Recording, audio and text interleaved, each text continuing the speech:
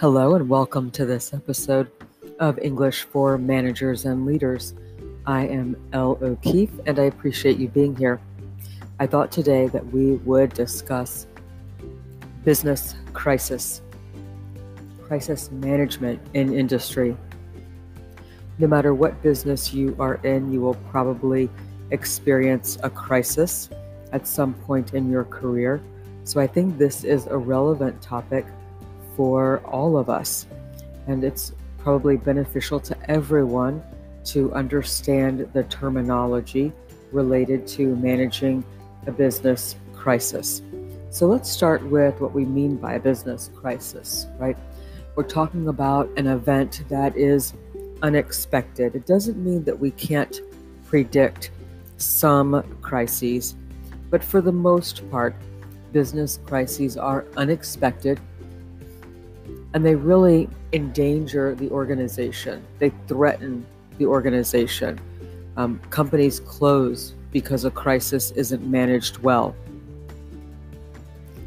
So when an organization is faced with a crisis, typically they have a very short time to respond in a way that resolves the crisis and rebuilds trust or rights the wrong. Let's talk, though, first about the types of business crisis that you could encounter. So we'll talk about financial, natural disasters or acts of God, personnel, organizational, technological, and malicious competition. Let's start first with financial, which is just what it sounds like when an organization has a crisis that involves their finances. So typically this means that there's been a loss of assets or a loss in revenue that is significant enough to endanger the organization's survival, significant enough to panic stockholders, significant enough to warrant investigations. Natural disaster or act of God is just what it sounds like. There's a hurricane, there's a typhoon, there's an earthquake, there are fires, there's a pandemic involving a virus. And that natural disaster or act of God, it's sometimes called, threatens the organization.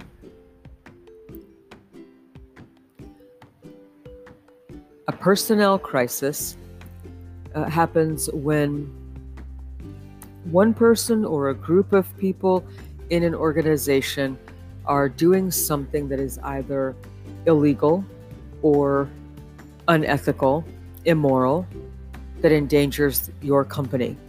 And so, for example, you have a group of managers who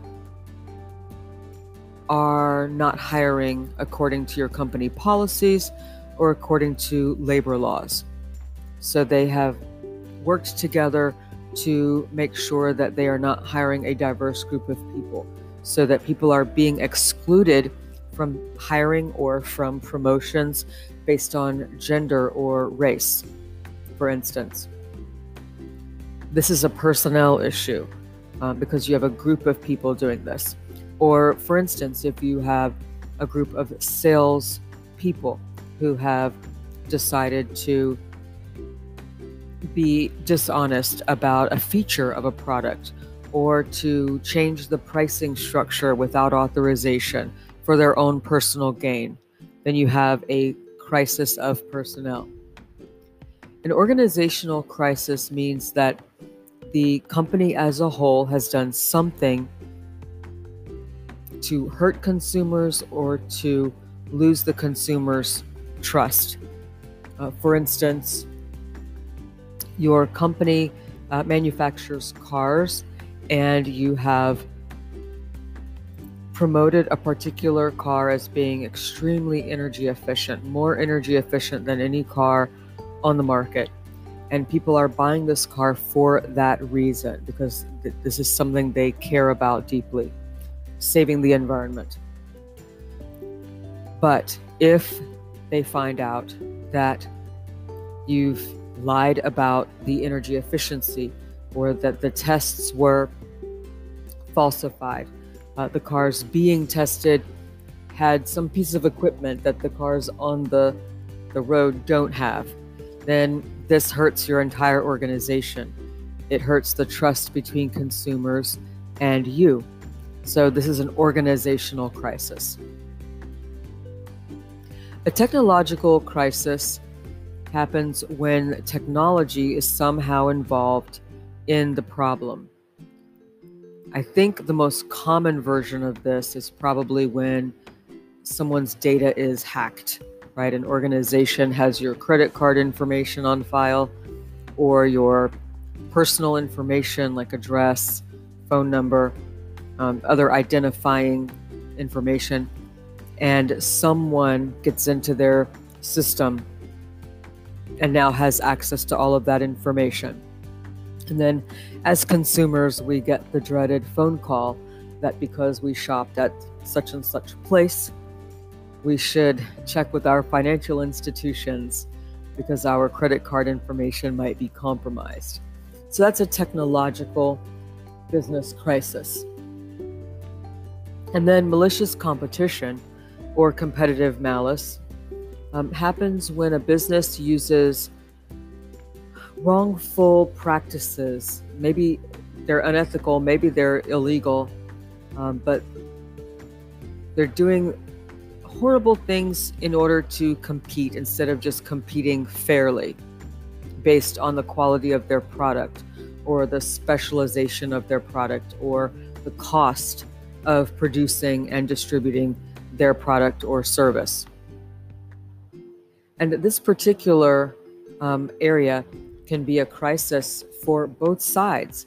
So the business that is the victim obviously could be in crisis, but also the business that perpetrates this malicious competitiveness can be in crisis when consumers realize what is happening. So, an example of this.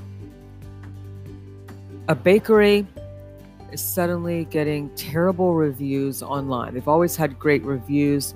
They're a very popular bakery. Their customers love their food. Everything is baked fresh from scratch right there on the premises. Their staff is super friendly. They're just a great business to have in the neighborhood. But suddenly, there are just bad reviews popping up online about this bakery. So they research and find out that a competitive bakery in the area has their employees and friends and family posting bad reviews that are clearly untrue, but they're just posting them online.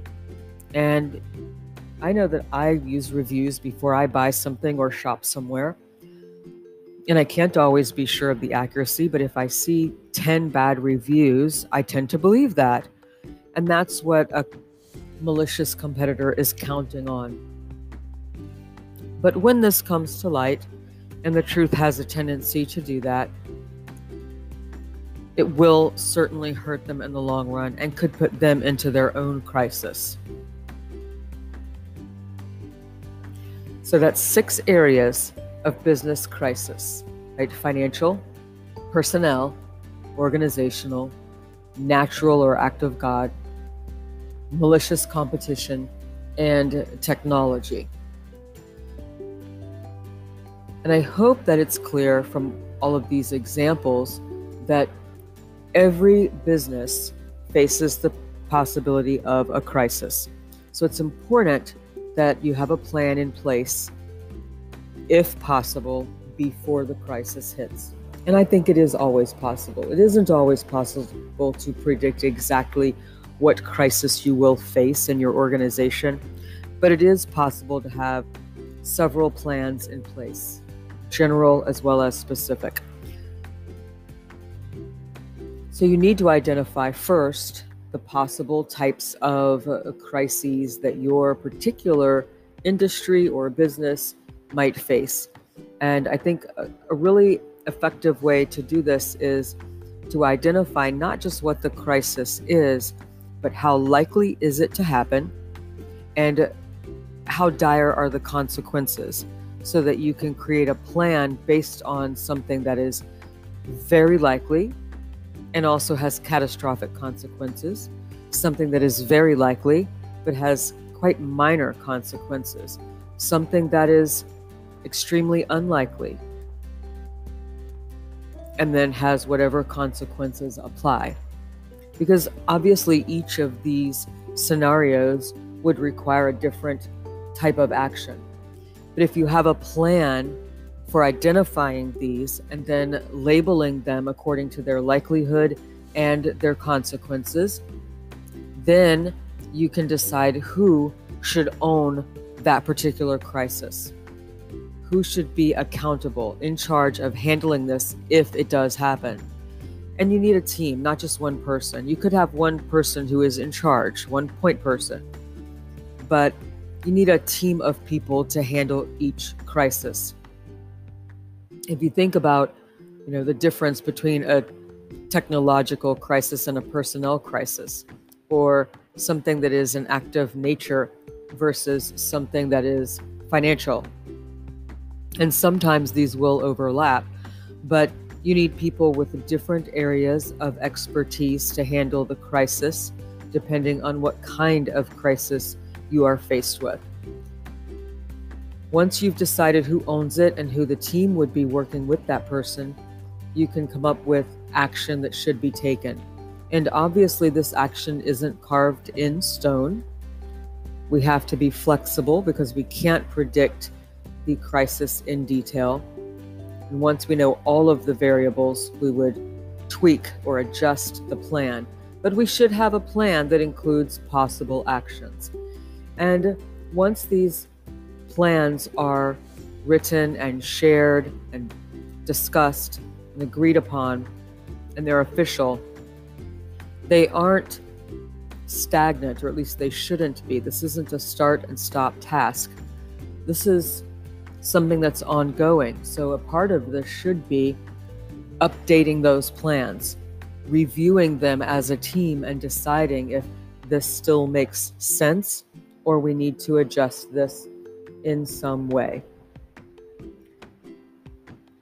Let's stop here for this episode. I hope that this was good listening practice for you and that you learned some new terms. Thank you so much for listening. I'll see you in the next episode.